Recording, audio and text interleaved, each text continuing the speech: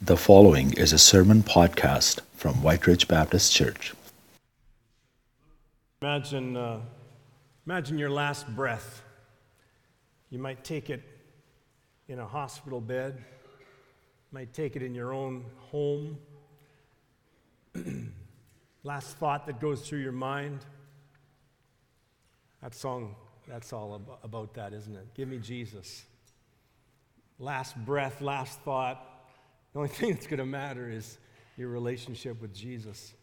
One of the things that I love doing about expounding on the Bible is that we get to see the unity of Scripture, and that's one of the things that I'm especially grateful for in the book of Genesis. We've been seeing the unity of the Scriptures from Genesis to Revelation.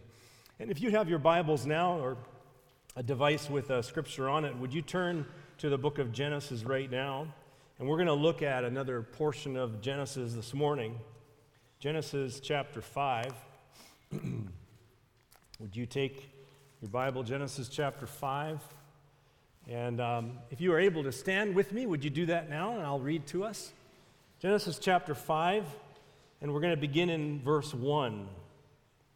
And it says, "This is the book of the generations of Adam. When God created man, he made him in the likeness of God. Male and female, he created them, and he blessed them and named them man when they were created. When Adam had lived 130 years, he fathered a son in his own likeness after his image, and he named him Seth. The days of Adam after he fathered Seth were 800 years, and he had other sons and daughters. Thus all the days that Adam lived were 930 years. And he died." May God bless his word. You may be seated. Well, I'm not sure if you have ever done much with your family tree. But I find that fascinating, and I want to do a lot more research on my family tree. And especially now, Ancestry.com, and with the discovery of DNA research, I mean, people are just having a heyday with finding out their roots. And I've never done the DNA thing or Ancestry.com, but I had this wonderful experience about a year ago when a woman from our church came up to me and she says, "We're related." And so sure enough, I was delighted, and she gave me the book that I actually had a copy of, but I didn't realize we were related. And it's Cheryl Waldner. Where's Cheryl? There's Cheryl right there. So here's the deal. My great-grandmother, whose name was Elizabeth Suk, is the sister of Cheryl's great-great-grandmother, I guess that means I'm older, whose name was Augusta, and she's from the Suk family as well. And we just traced that down, and the reason that Cheryl found out about it was because there's a picture of Pat and I in that book from when we were first married. And so that's cool. So now I always call Cheryl cousin. And this morning, as we study Genesis 4, 5, and 6, we're going to be looking at, it's going to feel like doing your family tree, but we're going to go way back, okay? And it's going to feel like walking through a cemetery or reading the obituaries. It's going to feel like you're in a cemetery reading on epitaphs on the tombstones of the deceased. And I was online this past week, and I found some very interesting epitaphs on tombstones. I like this one. It says, "For rent, very small, one bedroom, neighbors are dead quiet." That's a pretty creative thing to put on your tombstone, I thought. Here's another one. "He loved bacon." Oh, and his wife and kids, too, it says. This one I like. "Died from not forwarding that text message to 10 people." I always resist doing that. I don't care if I die. I'm not going to do that. Guilt thing. Here's one that some mother didn't want her family recipe to be lost, so she put it on her tombstone. "Mom's Christmas cookies." And then one of my favorites is this one. "I told you I was sick." Something tells me that this is written by a man who had what women like to call the man flu. He died. So, well, we're going to be looking at the lineage of Adam all the way to Noah this morning. It's a very big undertaking, I know. Pardon the pun. Some of you missed that. You're going to have to stay with me this morning. You're either going to fall asleep or... So from Adam to Noah, of course, death is something not to laugh about, isn't it? I mean, it's incredibly sad. We grieve death. We were not created originally in the Garden of Eden to die. Death is an intrusion. That's why last week when we were talking, we talked about the life of Jesus. His whole ministry was demonstrating this reversal of all that the curse of sin had brought into humanity. Jesus brings life. Sin brings death. And so this morning we're going to be studying how it is that we got from Adam to Noah. And one of the things that we're going to see in the midst of this is two things, actually. Number one, we're going to see that there is a downward slide from Adam to Noah, a downward slide of people becoming more sinful with each passing generation. And then in the midst of that as well, we see that God, in his faithfulness, seems to be able to preserve a righteous remnant, a people that by faith, always in the midst of sin, resist that downward slide and seek to follow and obey God. We're going to see that in the lineage of Adam.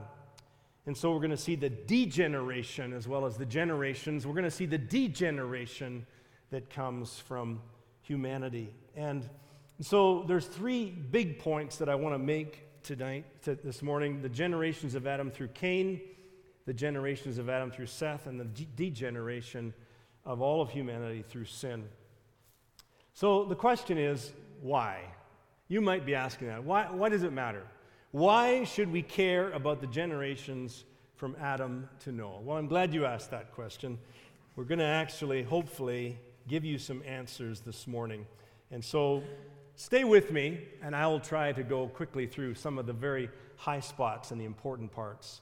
First of all, I want you to know that when we study the lineage of Adam to Noah in the book of Genesis, that we see many sons and daughters that are not mentioned. There are many in the lineage of Adam to Noah that are not mentioned. It mentions the high spots, and in fact, there are only 3 sons of Adam that are mentioned by name because they are given prominence. And you know their names, Cain, Abel, and Seth. Cain is the one that killed Abel, so Abel is no more. We're left with 2 sons, Cain and Seth. And it's those 2 lines that the writer is intentionally wanting you to know about because they have incredible significance. And we need to understand that their significance is not just for some historical Ancestry.com purpose. It is for the sake of absolutely understanding New Testament theology that we understand the line of Cain and the line of Seth. And so in the Scriptures we find then that there is the line of Cain. Let's begin with that. It's in chapters 4, 17 to 26 that we find out the lineage of Adam through Cain is mentioned. And in this, we see 7 names that are mentioned. Adam, Cain, Enoch, Irad, Mehujael, and Lamech. Now, so that we don't get lost in the details and so that we don't get confused by names, I want you to see some very important things. If you look at the line of Cain and if you look at the line of Seth, you will notice by the color coordination of this PowerPoint, you'll notice that some of the names are very similar and could be confused, though they're completely different people. For example, notice that Cain is sometimes called Kenan, represented in the brown there. Enoch is an Enoch on Cain's side, there's an Enoch on Seth's side, but there's also an Enosh. Irad is very similar to Jared. Mehujael and Mahalalel, Methusael and Methuselah, and Lamech is in both places, in both lineages of both Cain and of Seth. So that's really important to understand. In both Cain's and Seth's lineage, there are people that have the same names. Another important thing I want you to see, is that, and we're going to talk about this in a little while, that in biblical numerology, the number 7 is always of great significance. And so if you count from Adam 7 generations through the line of Cain, you come to a man whose name is Lamech. And this is a very important person. Now, before we look at him, I want to just talk about what we learned last week when we talked about Cain killing his brother Abel. What did we learn? We learned, first of all, that Cain gave an offering that was not acceptable to God, though Abel's offering was. We talked about the fact that it's perhaps that he didn't give his first fruits, he gave his leftovers, but we certainly learned that he did not have the heart attitude of one who was really worshiping the Lord God. And so his offering was rejected. He got upset about that, and God warned him. He says, if you do what is right, will you not be accepted? Of course you will be. And he said to him, sin is crouching at your door, and it desires to have you, and you must master it. God said that to Cain. Cain ignored God's warning, and instead he became jealous, he became angry, he became sullen. He was moping around, and he decided finally that he would take revenge on his brother. He rose up and he killed his brother Abel. It was premeditated murder. It says in the scriptures that he invited him to go out into the field with him, and there he killed him. We read in the scriptures as well that God judged Cain for this first taking of a human life. This was the first murder.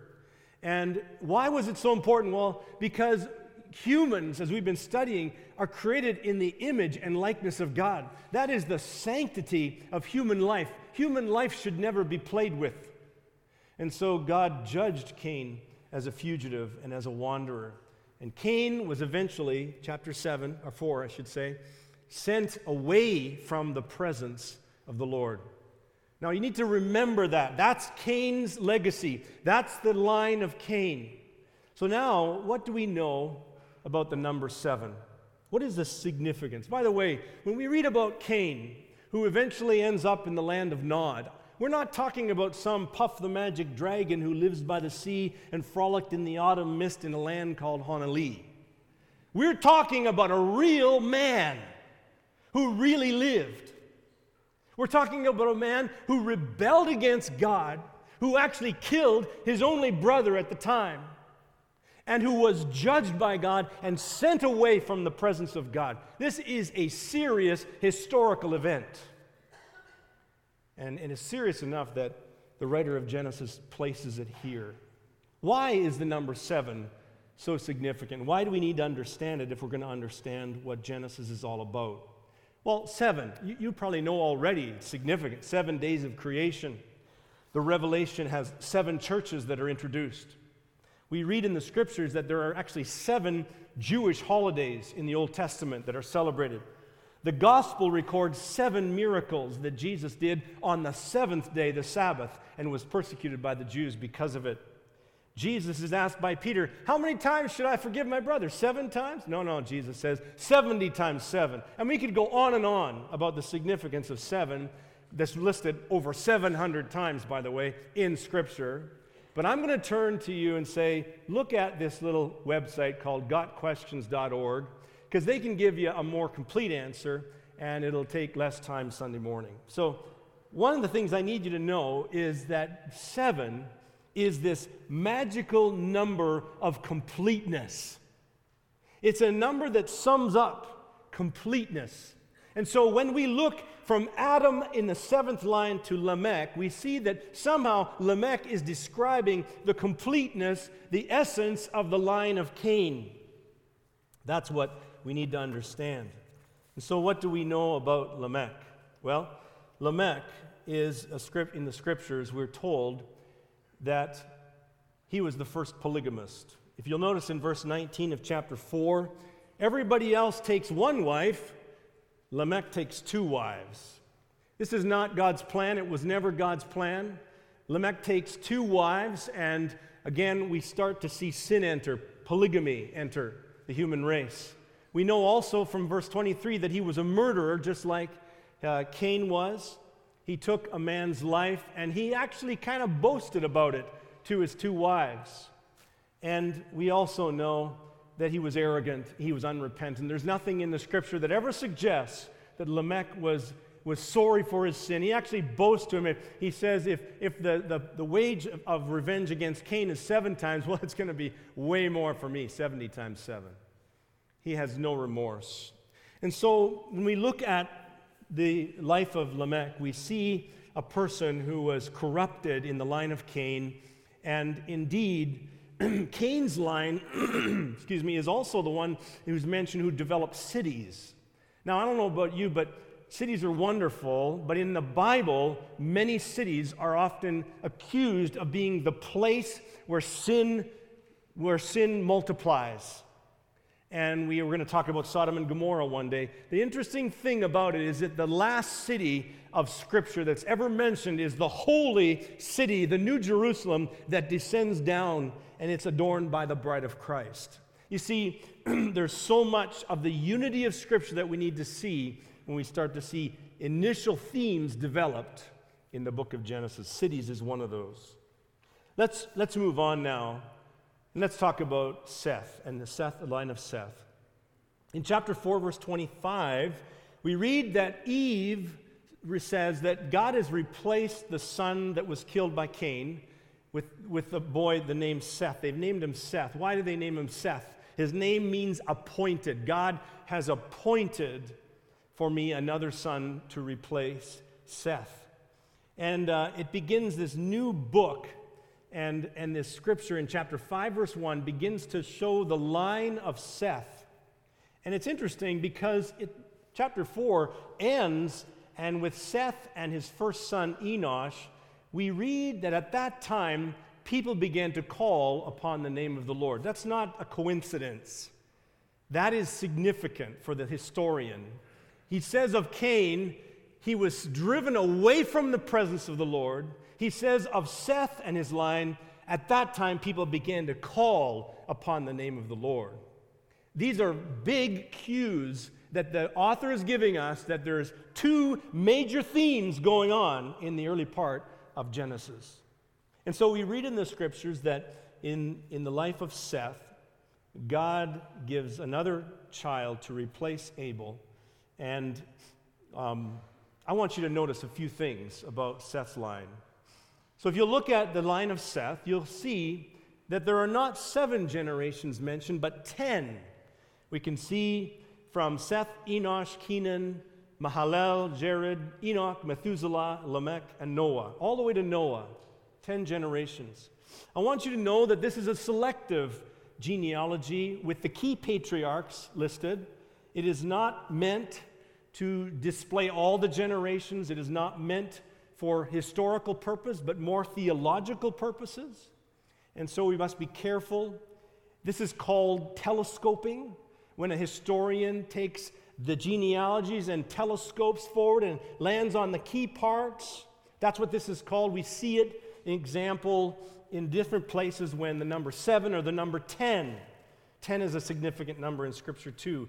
We notice, for example, that when in Genesis 11, we'll see that there are 10 generations that describe Abraham's lineage. There was many more than 10, but there's 10 that are listed.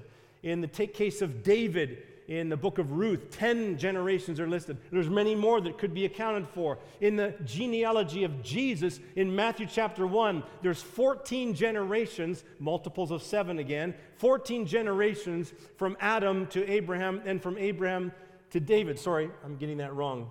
From Abraham to David, and then from David to Jesus. 14 and 14. But there were many more, because there was many more people that were born in those ages.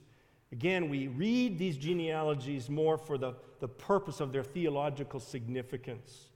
Notice also the age of each of these when they died is listed up there. Methuselah being the eldest in the Bible, 969 years.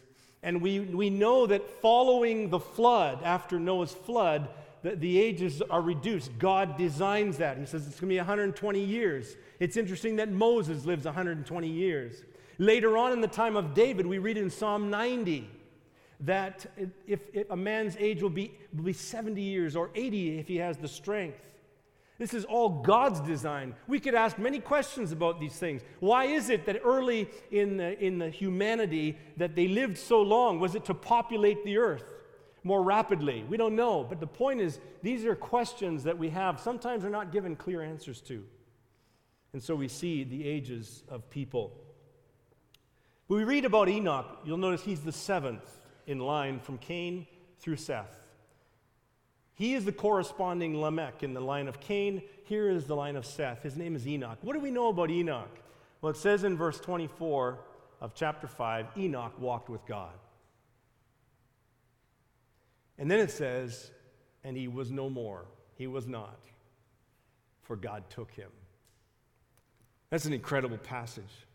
Huge significance. Enoch is the only of the patriarchs that never died. He never tasted death.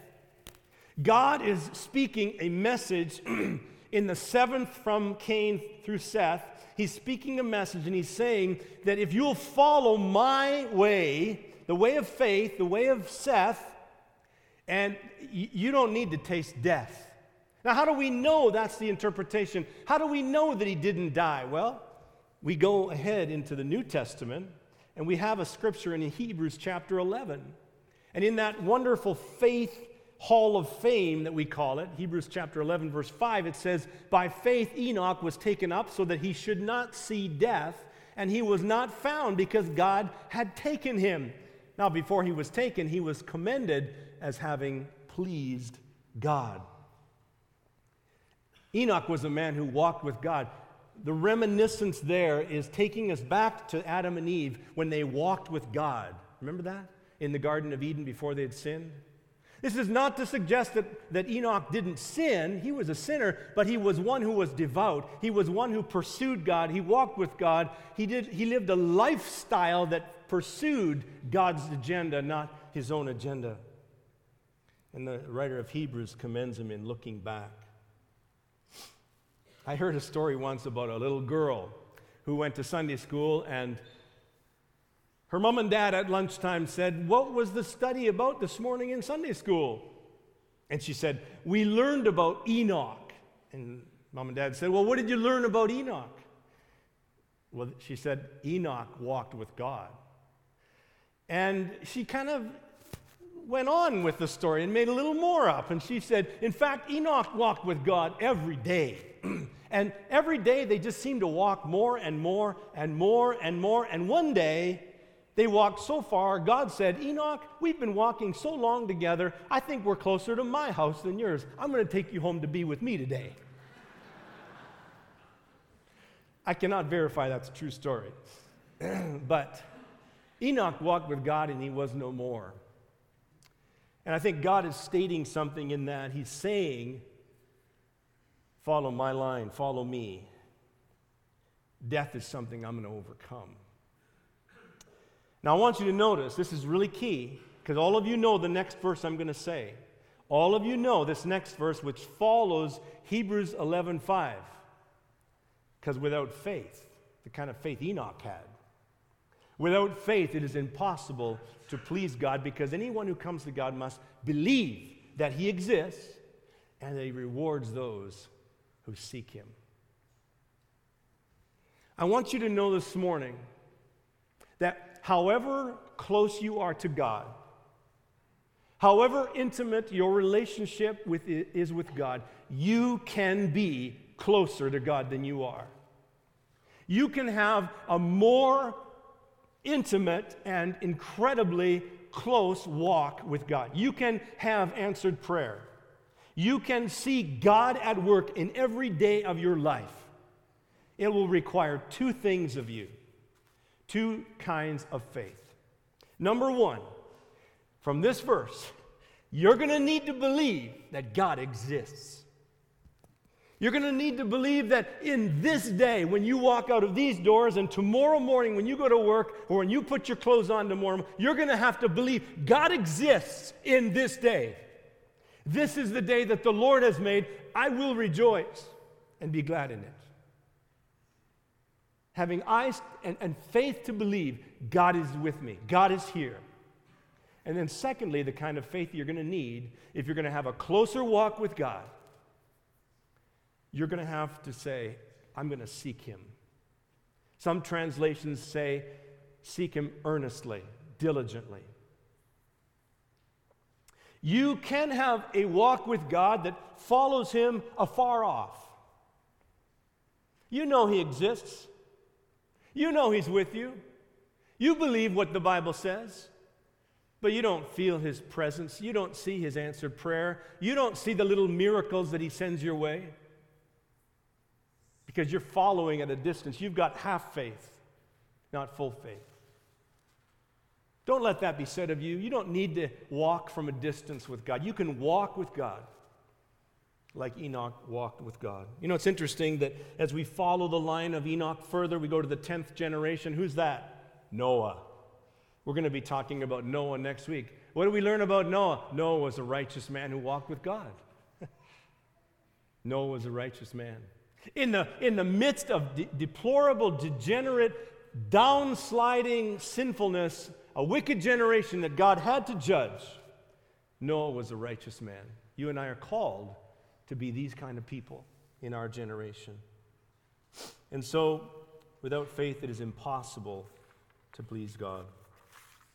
And so, let's move on now to the next big question. I remember when we started the series on Genesis back in, was it September? I forget. I had people asking me this question already. Who are the sons of God and the daughters of men and the Nephilim? And I said, I don't know.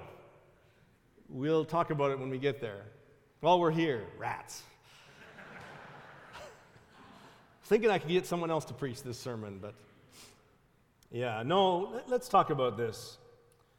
There is a very important chapter, 6 verse 2 and verse 4. You'll notice that it is mentioned that the sons of God saw that the daughters of men were very attractive. And they intermarried with them and had offspring. And then it mentions that God's going to confine the years of humanity to 120 years. And then is mentioned this group, this creature called the Nephilim. Now I want you to know, I'm kind of tipping my hand here, cards to you, but I want you to know that the word Nephilim is like the word baptize. It's a transliteration of a word. It's not a translated meaning. We don't say, yeah, they were believed and then they were dipped or immersed in the Jordan River. We don't say that. We say they believed and they were baptized. Well, the word baptized, bautizo, is a Greek word that's translated. You take the Greek word and you just put it in the English sentence. Well, that's what we did here with Nephilim. You take the Hebrew word and you stick it in the English sentence, Nephilim. And then somebody, you'll notice in the bottom of your Bible, it says a footnote, probably giants, calls them giants. Again, I can't get off on this, but that could be what they were, and it could not be what they were, because they're looking at when the people were exploring Canaan, and they said, oh, we seemed like grasshoppers in our eyes, and they seemed so big. Well, that could be going back, just reading it backwards. I'm already showing you where I'm going with this. There's three principal interpretations of the sons of God, the daughters of men, and the Nephilim. One interpretation is that the sons of God, mentioned in verse 2, are the men of the lineage of Seth, and the daughters of men are the women of the lineage of Cain. And this unholy union of the daughters of Cain and the sons of Seth, or of God, resulted in an unequally yoked group of children that were disobedient and rebellious. And God has to judge that race. And in this interpretation, the Nephilim has nothing to do with the offspring of this people. The Nephilim is something else that was on the earth at that time, as verse 4 says.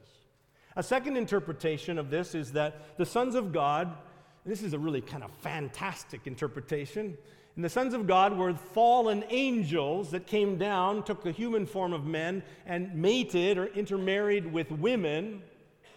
And their offspring was what they call now in verse 4 the Nephilim, these giant people, a superior human strength race that God had to judge because they were a corrupted people.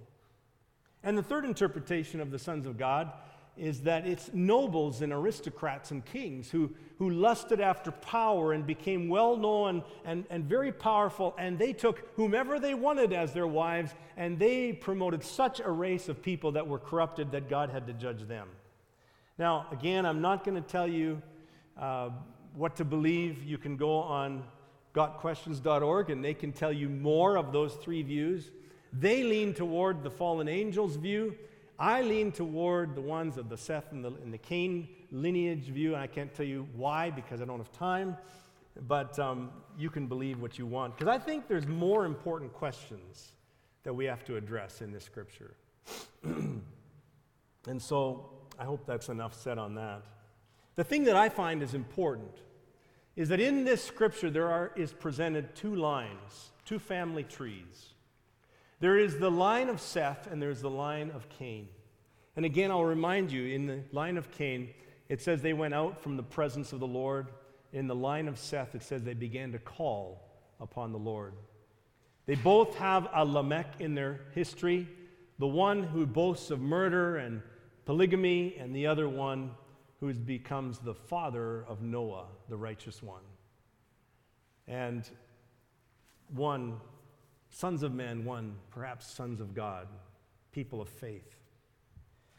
I think to me what matters here is that the scriptures give us the unity of all scriptures. The scriptures give us the beginning stages of the seed of faith that is traced throughout the entire Bible, through Seth and Noah and Abraham and David, all the way to Jesus. And that's why the New Testament accounts for it that way. And the thing that's amazing is that the one who comes in the line of Seth is Jesus Christ. He is the one who is the righteous seed. And now all of humanity can come under the shade of Jesus Christ's family tree. And we can be, as it were, as Romans talks about, we can be grafted in. Though we are not by the bloodline of Jesus, we can be grafted in by faith in Jesus Christ. That's the incredible message that I believe we're meant to take home today. The Lord says in Genesis 6:5, the Lord saw that the wickedness on earth was great, and he regretted he'd made man, and it grieved his heart, it says.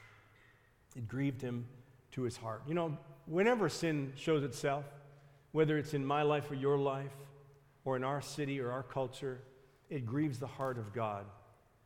And it's because we were created in the likeness of God. We were meant to be reflections of God. And when that reflection is damaged, God grieves. And when we damage that reflection in someone else because we criticize or we're angry and we criticize someone else, it hurts the heart of God when relationships are difficult. Major Ian Thomas, in his book called The Saving Life of Christ, he says this. He says, for the first time since Adam fell into sin, there was on earth a man as God intended man to be. I love that quote. Jesus Christ, when he came and walked the earth, he says for the first time there was a man as God originally intended man to be. That's Jesus Christ. You and I cannot be the men or women that God intended us to be unless we come under the righteousness of Jesus Christ. Unless we are grafted into his tree, unless we by faith take place in his shelter and are sheltered from the wrath of God, from the sin that must be judged, then we can come into that power that will change the way we live and be transformed. Only one person could ever live the Christian life, and it's Jesus. And this morning, I want to say to you, if you have not taken the 2 steps of faith that Hebrews 11:6 talks about, I would ask you to take them today. Right now, in the quietness of your own mind and heart, you could take the first step. You could say, God, I've never really given you any credence. I've never really believed in you, but today I'm saying, I know that you exist. That's the first step. Why don't you say that to God right now? Say, God, I know that you exist. I know you exist. And then the second step of faith, which you can take, is that other one that says, and that you will reward those who seek you. Now, I'm not just saying any kind of God, whatever God, Hindu God, Buddhist God, Muslim God, Hare Krishna God. No, I'm talking about the God that has been revealing himself to humanity from the time of the garden. It's been Jesus Christ, the seed of Abraham, the line of Seth, the descendant of Enoch and Noah and all righteous, Jesus Christ, who alone is the only man that is the kind of man God intended man to be. We come under him and we are transformed from sinners to saints. That's the good news. So this morning, maybe some of you need to take that second step of faith. And for the first time this morning, you're going to say, I believe in Jesus Christ. We sang it at the beginning of our service. I believe in Jesus Christ. I believe that without him, I am on the line of Cain. I am going to be a sinner. I'm going to rebel. I'll never conquer my sin. But I'm going to follow Jesus Christ. He is my righteousness, and I will put my faith in him. And I will trust in him to make out of me what I could never make out of myself. You can pray that right now. You can receive Jesus Christ by faith, and you can be born of the Holy Spirit. And if you do that this morning, you're certainly welcomed by the Lord Jesus himself, the risen Christ, to come and to partake of this table. Because you see, on the table, we witness two elements, the bread and the cup. The bread, which represents the body of Jesus. There was a sacrifice for sin. And the cup, which represents the blood of Jesus, because we needed a substitute. And this morning, if you take that step of faith to receive Jesus, or if you already know that you're a Christian and that you're trusting in Christ, then I want you to know this table is for you. Jesus Christ himself invites you to partake of the meal. And so I'm just going to pray in a moment. And I'm going to invite you to join us in partaking of the meal. Remember that when you have the tray passed, please pass it on, the bread and the cup, so that the next person can hold the tray and you can receive both elements. Let's pray. Father, now we thank you for your word. We thank you for the incredible unity of your word, the scriptures. We thank you for offering us a way back into the garden that we were cast out of because of our sin, our rebellion. We thank you, Lord, that that way back in is through the door that is your Son, Jesus Christ. He is the gate. He is the way, the truth, and the life. And I pray that you will bless each person this morning that believes that you exist and that you reward those who seek you the way you're sought to be sought. Lord Jesus, thank you for your body that hung on the cross and for your blood that was shed. Would you be glorified in our participation of this meal as we remember your death? In Jesus' name, amen. Friends in Christ, this bread represents the body of our Savior on that cross, and the cup represents the blood that he shed. Eat and drink in remembrance of him, and be thankful.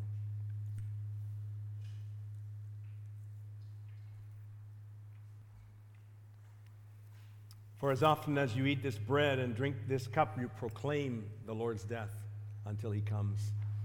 We'll have a basket come around now to collect the cups, and then one following that to have a love offering for those in need. We'll wait upon you now for that. Father, we are in those days These are the days where you are building your kingdom. These are the days where you have placed the body of Christ where you want it to be, so that we can serve you as you call us to serve you, so that your name can be more and more known. And I pray, Lord, that you would be exalted in this time and through us as your people. And I pray, Lord, that more and more we would be intentional about seeking you, because you do exist, and we do declare that we believe in you. We do declare that we have our hope in you, and that we have all of eternity to look forward to with you, and that there will be one day, whether we are still on this earth to see it or not, where you come through the clouds and where you establish a whole new thing that we get to be a part of. And Lord, I pray that you would give us hope. I pray that you would give us perseverance. And I pray, Lord, that you would make your name exalted through White Ridge Baptist Church as you see fit for your glory and not ours. And I pray all of this in Jesus' name. Amen. Have a wonderful day.